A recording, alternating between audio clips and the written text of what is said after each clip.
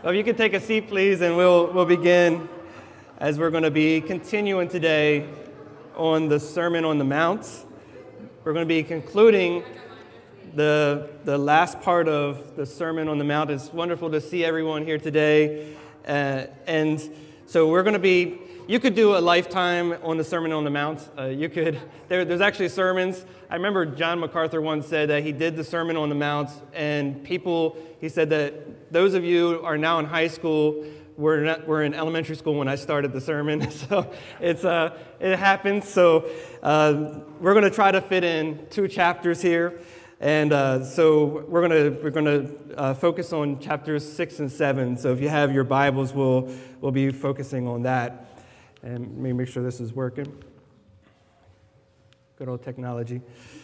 So perhaps you have doubts. Perhaps as a Christian, you look at your life, you deal with your mess, your sins that you deal with every single day, and there's times that you find yourself in a cycle of sin. There's something in your life that you are dealing with, that you're struggling with, that you kind of look and say, how in the world can I be saved? I mean, I'm a mess. I keep dealing with this addiction. I keep dealing with this way of my personality, my impatience, my gossip, my times where I lust and I turn to pornography and I fall into all these different things. And the list can be big or small, but regardless, they are an offense against the holy God. And you look at your life and you say, how in the world can I be saved? And I don't know about you, but I think we've all dealt with the same thing because we're all sinners and we all deal with those struggles. And so we can all relate to one another. And perhaps there are people here or that are watching that are indifferent to sin. They call themselves Christians or they say they're religious and they really don't feel too much bad about sin. They're not offended when they hear the Lord's name taken in vain. They're not offended by seeing sexuality in movies and things like that are offensive to God. They're not offended when they see agendas taking place in our culture that twist what God has designed. They're not offended by these things. And that should be even more concerning if that would be you. And so we've been going through, in the last few weeks, the Sermon on the Mount, and it started out with the Beatitudes, which were this beautiful illustration, this kind of summary of what some fruits are of a Christian. Obviously, we know the fruit of the Spirit, and it starts with love, it ends with self-control in Galatians, but Jesus talks about some fruit to say, blessed are the poor in spirit. You think about that someone who is emptied of themselves, that they are poor, they know I am nothing without Christ. I am poor and I need Him. That's humility. They mourn over their sins.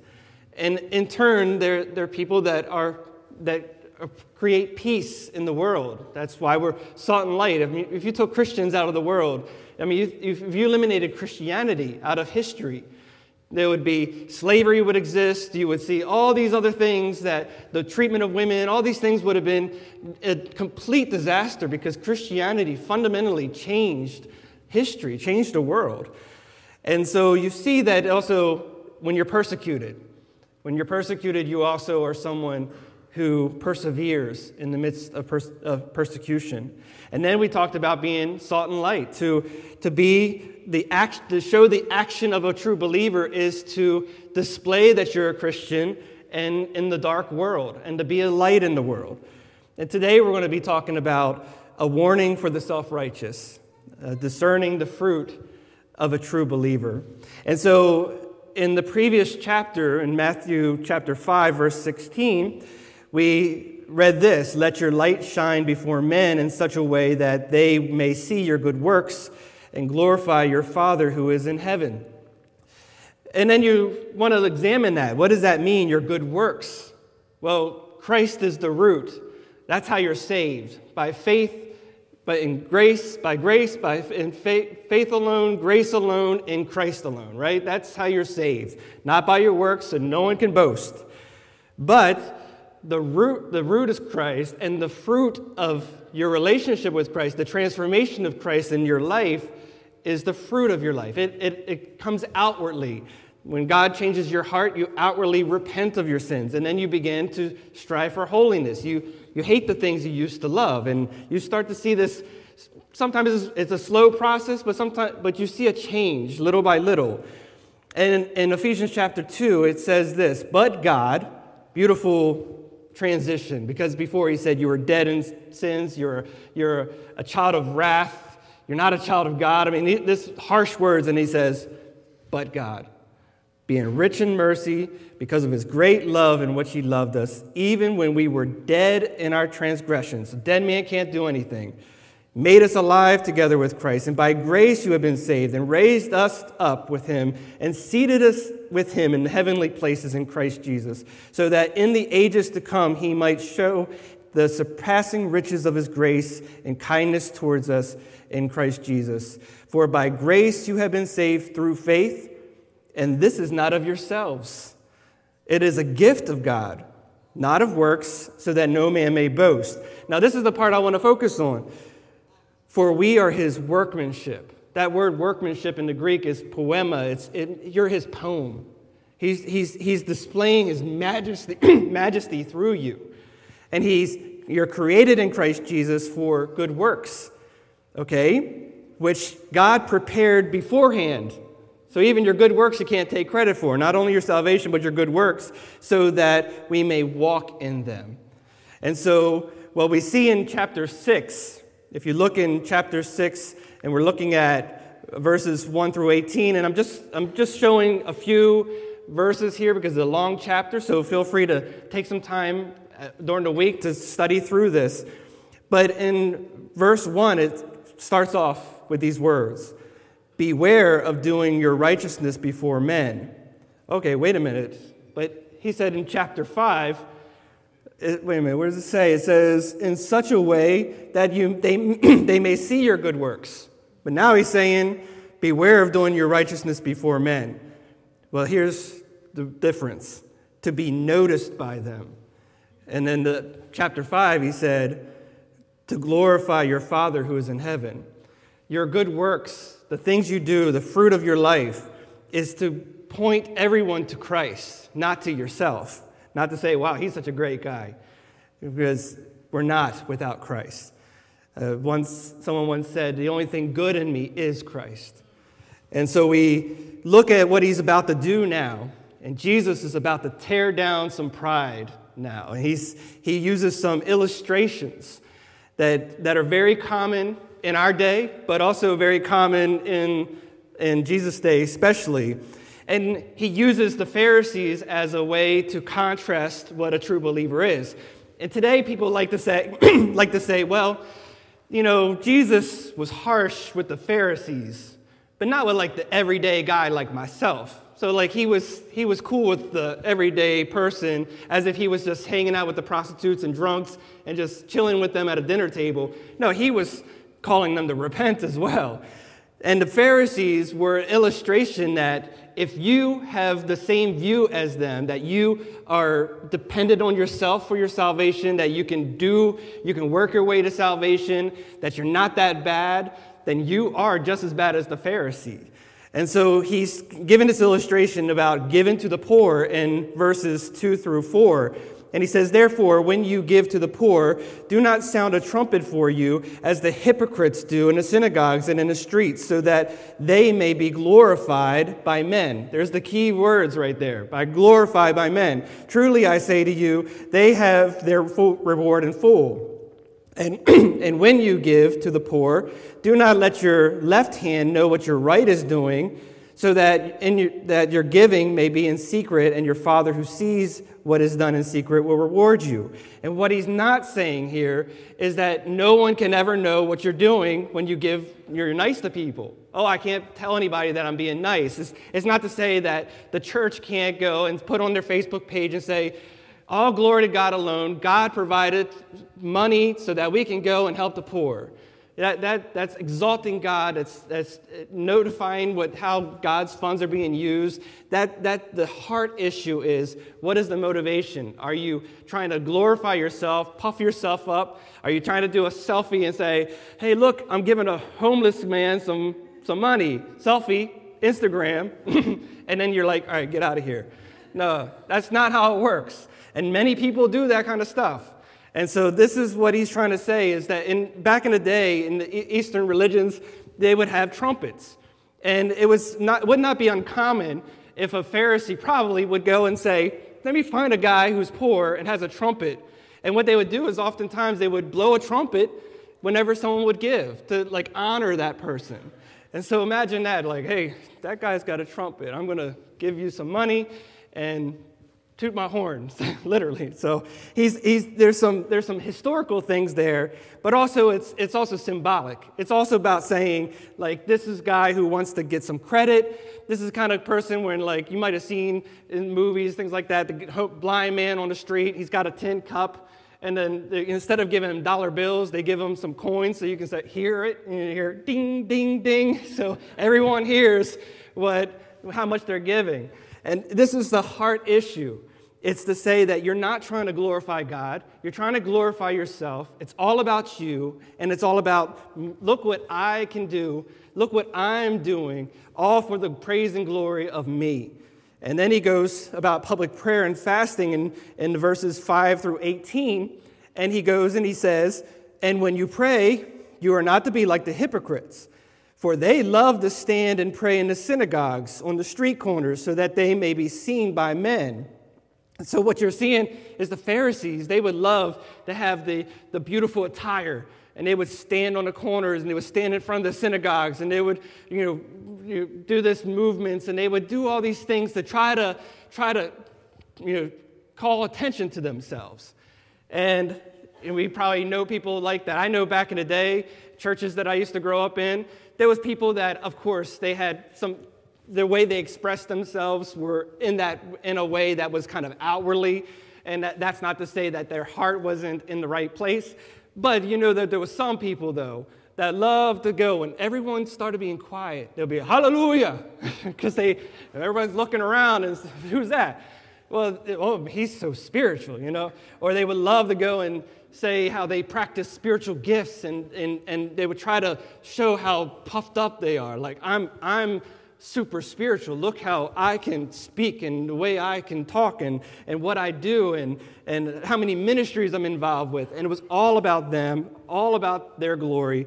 And this is what you're seeing in this verses as well. We see also what it goes on to, and this is happening in Roman Catholicism and many other denominations and religions as well. And he goes on in 7 and says, and when you are praying, don't use meaningless repetition as the Gentiles do, for they suppose that they will be heard for their many words.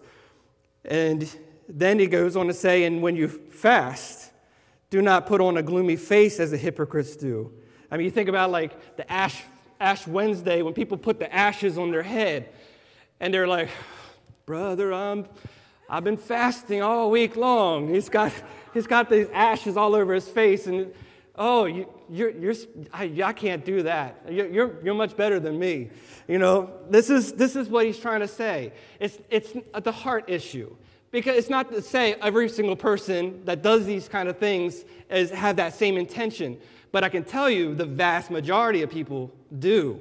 And it's all about, because the moment that they go and they take off that ashes, they're back into the dirt that they've been doing all week long before. And there's no change. The purpose of prayer is to draw close to God. It's about drawing close. Fasting is about giving up things so that you can put your dependence on Him and say, this phone, this food, these things that are distractions to me, I need to focus on Him. I need Him. I depend on Him. And that's why he goes on to say that don't do this so that you may be, he says, for the neglect of their appearance so that they be noticed by men when they are fasting. It's all about what people think of them. But then he transitions and he says, pray then this way. And you see in this Lord's Prayer the dependence of a Christian. Our Father, I was an enemy of God, but now I'm a child of God, my Father. But I understand that he's in heaven. He's above me. He deserves honor and glory and reverence. So hallowed be your name. I want your kingdom to come. I want you to pour out your glory throughout the earth. And I want Christ to return and people to come to Christ so that when you return, that everything will be restored, the new heavens and the new earth, for that is your will. And I'm not asking you for a Lamborghini. I'm not asking you for this, that, and the other that is meaningless. Give me what I need, my basic needs. Whatever you try to bless me with, I'll give you praise and glory. Give me my daily bread. And help and forgive us of our sins. And help me to forgive others when they sin against me. And help me not to give into temptation. That is complete dependence on God alone. This is where we leads to verses 19 in chapter 6 and then through chapter 7 to 12. It says in Matthew 6:24, no one can serve two masters, for either he will hate the one and love the other, or he will be devoted to the one and despise the other. Now, this goes far beyond money. It also is, we often have two masters. We often make a god or an idol out of something else, whether it's our work, our reputation, even our families. Anything that we put above God can become another master, and you can't serve two masters. You can't serve pornography and Christ. You can't serve all these other sins and all these other things and Christ. You have to give up one and turn to him. And so he talks about in verses 19 through 24 in chapter 6, the treasures in heaven. He says, don't store up for yourselves treasures on earth, both where moth and rust destroy, where thieves break in and steal, but store up for yourselves treasures in heaven. What are you known by? When people go and say, who are you? Who is, and fill in the blank with your name. Do they say, well, he's a businessman. Wow, she's stylish. Oh, he's talented. Oh, he's wealthy. Oh, he's got this. He's got that. Is that how they define you?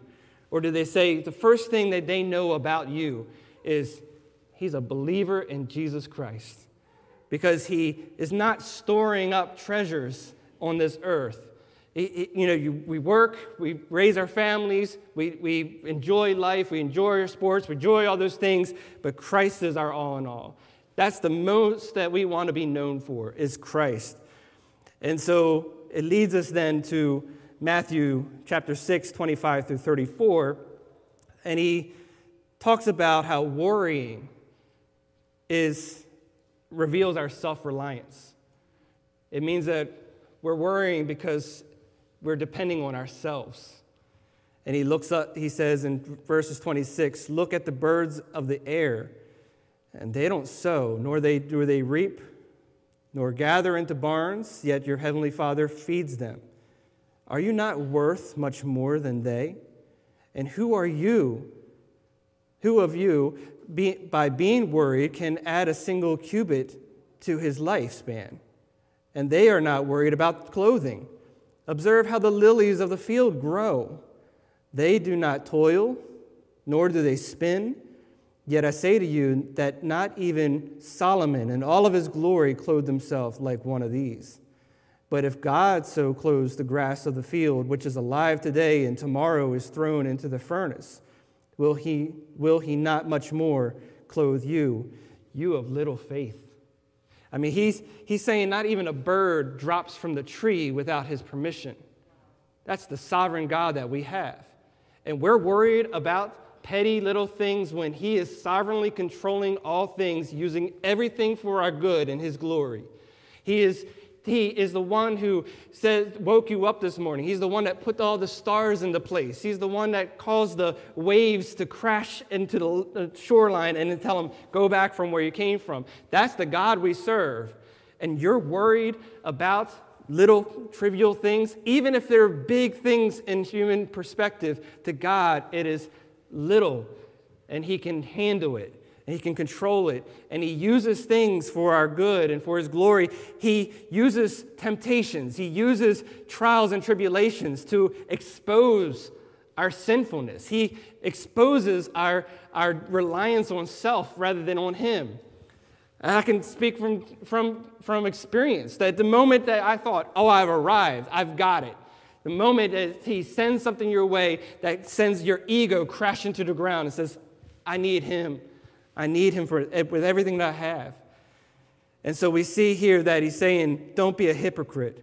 This is a section here in Matthew 7, verse 5, that people love to take out of context. The moment you go and you say that something in the world's happening that's sinful, whether it's homosexuality, transgenderism, all these other lists of things that we're seeing out in the world, and they say, judge not. The Bible says don't judge. You shouldn't talk about sin. That's not good. But what is he really trying to say here? He's saying, do not judge so that you will not be judged, for with what judgment you judge, you will be judged. And with what measure you measure, it will be measured to you. And why do you look at the speck in your brother's eye, but don't notice the log that is in your own eye? So what he's trying to say here is that you think that you are all that you got this huge log in your eye. He uses this dramatic illustration to say, you got this massive log sticking out of your eye. You're going to tell your brother in Christ and saying, why are you talking about Sister So-and-so and the way she's dressed in the back? You know that's a sin. While you just went home to your adulterous relationship the night before. That's a hypocrite right there. That's someone, how dare you? How dare you go and tell somebody about their sin when you're doing dirt and you're doing sin every single day and not repenting of it? He's not saying don't judge, because we'll see. He's saying fix your own life before you fix your brother's life. Because if you are trying to love your brother, like Galatians says, try to restore your brother with love and compassion, but don't get puffed up because you could fall in the same thing. So he's trying to say is fix your life, repent of your sins, do the right thing, and then out of love for your brothers and sisters, then you can help them with their sins and say, come on, brother, we shouldn't talk that way, and let's walk together, let's do the right thing, and oh, thank you, brother, I didn't catch that, I shouldn't have said that. That's how Christians behave. That's how they react. They don't get offended when someone brings up sin and things like that.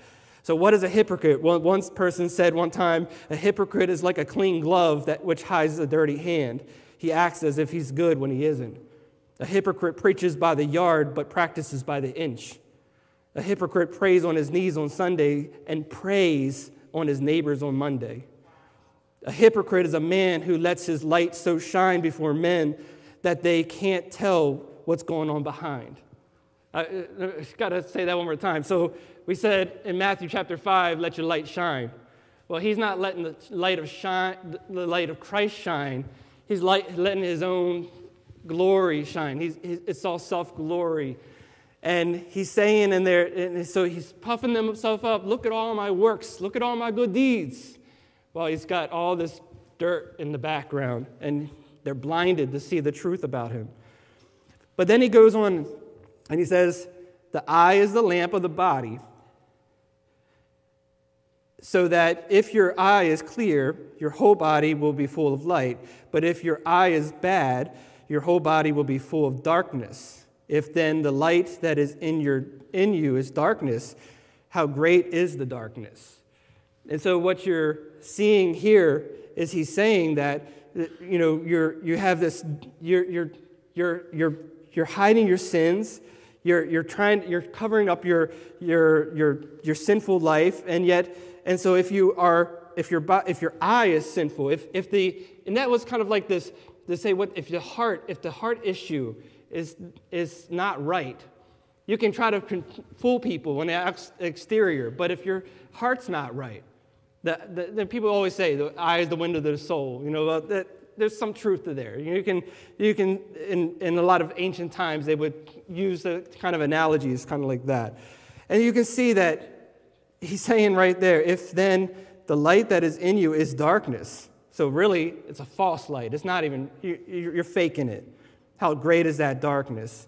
But then he goes on and he says, you hypocrite, first take the log out of your own eye, and then you'll see clearly, so that you can then go to your brother and say, brother, you have this speck in your eye, and let me help you with that. I love you, and I want to do the right thing for you.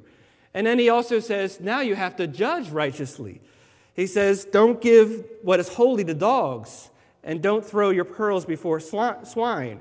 In other words, if you're going and you're preaching the gospel to people, and they are mocking you, and they're making fun of you, and they're constantly ridiculing you, don't give them the jewels of the gospel any longer. Not to say you don't pray for them. They've heard the gospel. Let the seeds of the gospel do a work. The gospel will always do what it's supposed to do. It will either save them by the power of God's Holy Spirit, or it will condemn them. And so either way, God gets glory. And so he's saying, you have to judge who's swines, who's the dogs. You got to judge accordingly. You have to use discernment. And then he goes on in Matthew 7:11, and he says, ask, and it will be given to you. Seek, and you will find. Knock, and it will be open to you. For everyone who asks, receives, and whoever seeks, finds. And to him who knocks, it will be opened. You see this area where he's saying in here, and he talks about, or what is a man among you when his son asks for a loaf, will give him a stone? Or if he asks for a fish, and he gives them a snake. If you who are evil, and you give good gifts to your kids, then how much more will God give to his children? And so you see that these gifts from the Father are what Jesus has described as necessary for disciples. Ask for righteousness, ask for sincerity, ask for purity, ask for humility, ask for wisdom. And those who know their need for these things will ask God for these things. They won't ask for trivial things. They'll ask for these things. And that's a sign of a believer. When you desire righteousness, when you desire holiness, when you desire to be humble and you seek wisdom, this is important. And so the authentic fruit that we see in a believer is produced by Christ alone. By Christ alone. These are a terrifying section in the Sermon on the Mount. And Jesus says in verse 13, he says, enter through the narrow gate, for the gate is wide and the way is broad that leads to destruction. And there are many who enter through it, for the gate is narrow and the way is constricted that leads to life, and there are few who find it. And you're seeing this analogy of this broad path that people are flooding into hell. It's the easy way.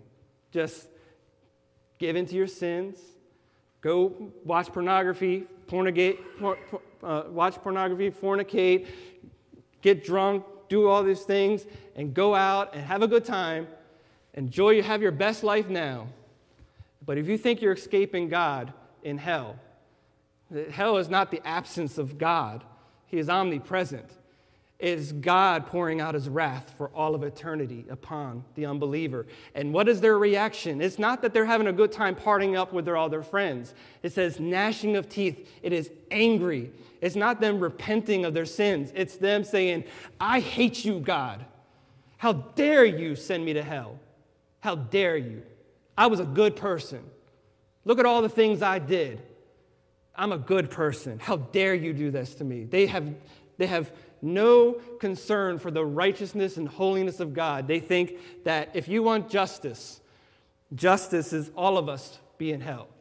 But if you want grace, put your faith in Christ, because he is our all in all.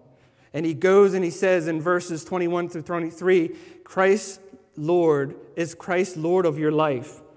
He says a good tree cannot bear bad fruit, nor can a bad tree bear good fruit. Every tree that does not bear good fruit is cut down and thrown into the fire. So then you will know them by their fruits. We have this pear tree that's in the back of our house. And it's from the exterior, from our view from the window, it's a beautiful tree. It's up on the hill and it produces flowers and it looks beautiful. But we started noticing that the fruit was not producing in the year past, and it did the year before. Well, if you go on the other side of the tree, there was all this contamination. These insects had started to eat inside of the trunk and all these kind of things, and we had to cut down this huge part of the tree. So from one side, it looks beautiful, but it didn't bear any fruit. It had little bits here and there, and then on the other side, it was rotten. It was bad. And this is what he's trying to say. You can try to fake it, but we'll find out if the fruit is good or not. And so he goes on to say these terrifying words. He says, "Not everyone who says to me, 'Lord, Lord,' will enter the kingdom of heaven, but he who does the will of my Father who is in heaven will enter. Many will say to me on that day, 'Lord, Lord, in your name did we not prophesy? In your name cast out demons? In your name do many miracles?'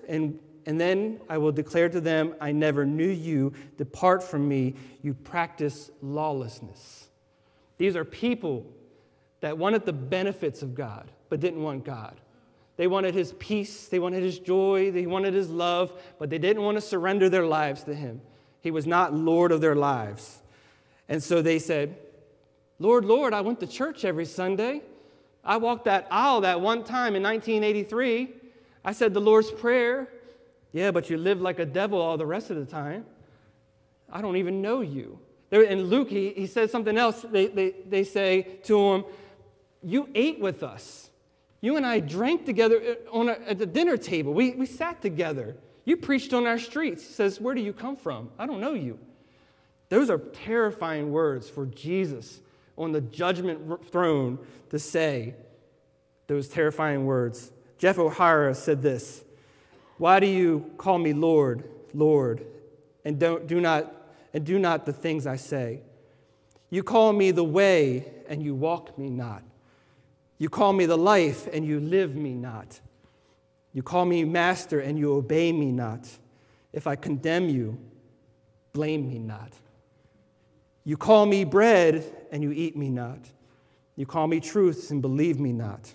You call me Lord, and serve me not. If I condemn you, blame me not." So, if we struggle with sin, how do we know that we are Christians? How do we know that we are believers? If we have these doubts that I'm struggling with these sins, or that person is displaying sinful behaviors, how do we know that they're Christians? I always go back to this. What is your relationship with sin? You know, it's easy to go and say, "I love Jesus." It's easy to say, "Do you know Jesus?" It's another thing to say, "Does Jesus know you?" It's one thing to say, you know, I love God. You know, he's great. He's my homeboy.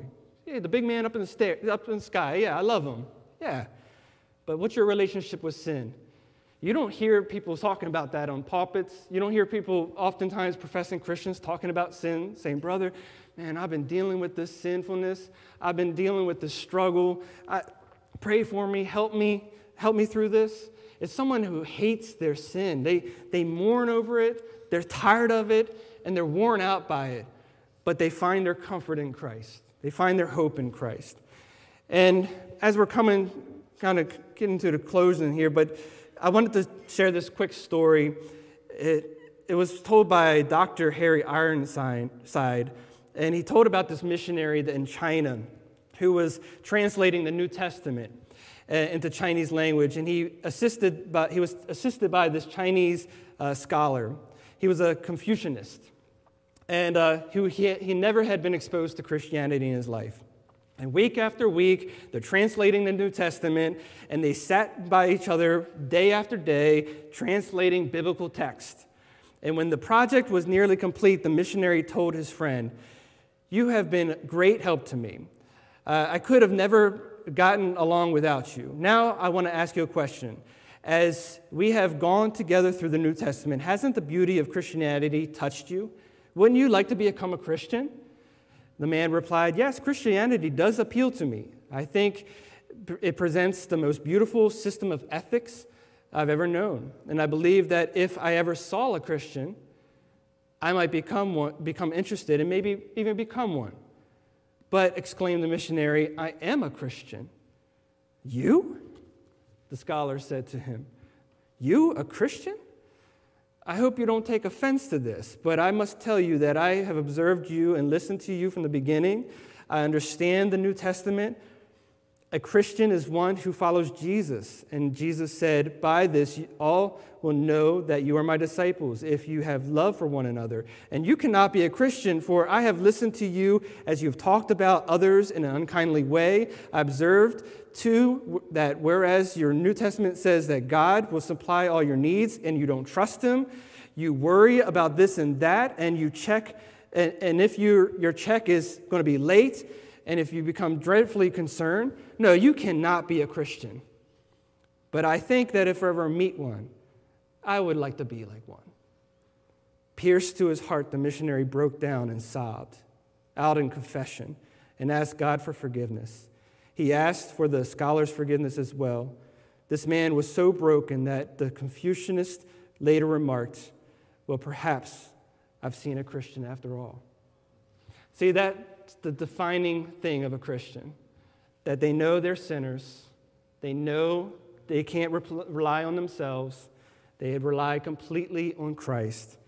And so is your life built on Christ or self? And that's the closing. "Therefore, everyone who hears these words of mine and does them may be compared to a wise man who built his house on the rock. And the rain descended, and the rivers came, and the winds blew and fell against the house, and yet it did not fall, for it had been founded on the rock. And everyone hearing these words of mine and not doing them may be compared to a foolish man who built his house on the sand." You have these two houses in the same storm. One that took the easy way, built it quickly, built it with scraps, and built it on unstable grounds. You had another one that took his time. He built on solid ground. He built with the prime materials. He was patient. He endured through it all. And when that storm came, one collapsed and was crushed, and the other resisted and stood tall and persevered through it all. That is what a Christian does. And so the questions that we asked, an authentic fruit of a Christian produces humble works. We're humble. When we do works, we show a life of humility as we're doing them, and it produces complete reliance on God, and it is produced by Christ alone. And so if you do not know Christ, if you have been self-deceived all this time, repent of your sins and put your faith in Christ alone. If you need help, we're here to talk with you, pray with you. Don't leave this place, because tomorrow is not promised. You could walk out this door and an accident could happen and you could spend eternity in hell, and we don't want that for you. Repent and put your faith in Christ. And for those who are believers that maybe have doubts about their salvation, have struggles with sin, it's blessed to mourn over your sins and rely on the body of Christ to help you through this so that you can endure through it all. And your words would say, "I once was lost in darkness night, yet though thought I knew the way, the sin that promised joy and life had led me to the grave. I had no hope that you would own a rebel to your will, and if you had not loved me first, I would have refused you still. But as I ran my hell-bound race, indifferent to the cost, you looked upon my helpless state and led me to the cross. And I beheld God's love displayed. You suffered in my place. You bore the wrath reserved for me. Now all I know is grace. Now, Lord, I would be yours alone and live so all might see. The strength to follow your commands could never come from me. O Father, use my ransomed life in any way you choose, and let my song forever be, my only boast is you. Hallelujah, all I have is Christ. Hallelujah, Jesus is my life. Let us pray. Father God, we thank you for this morning that we can come together and read Jesus' words to his church. Words of encouragement, but also terrifying words for those who do not desire to obey.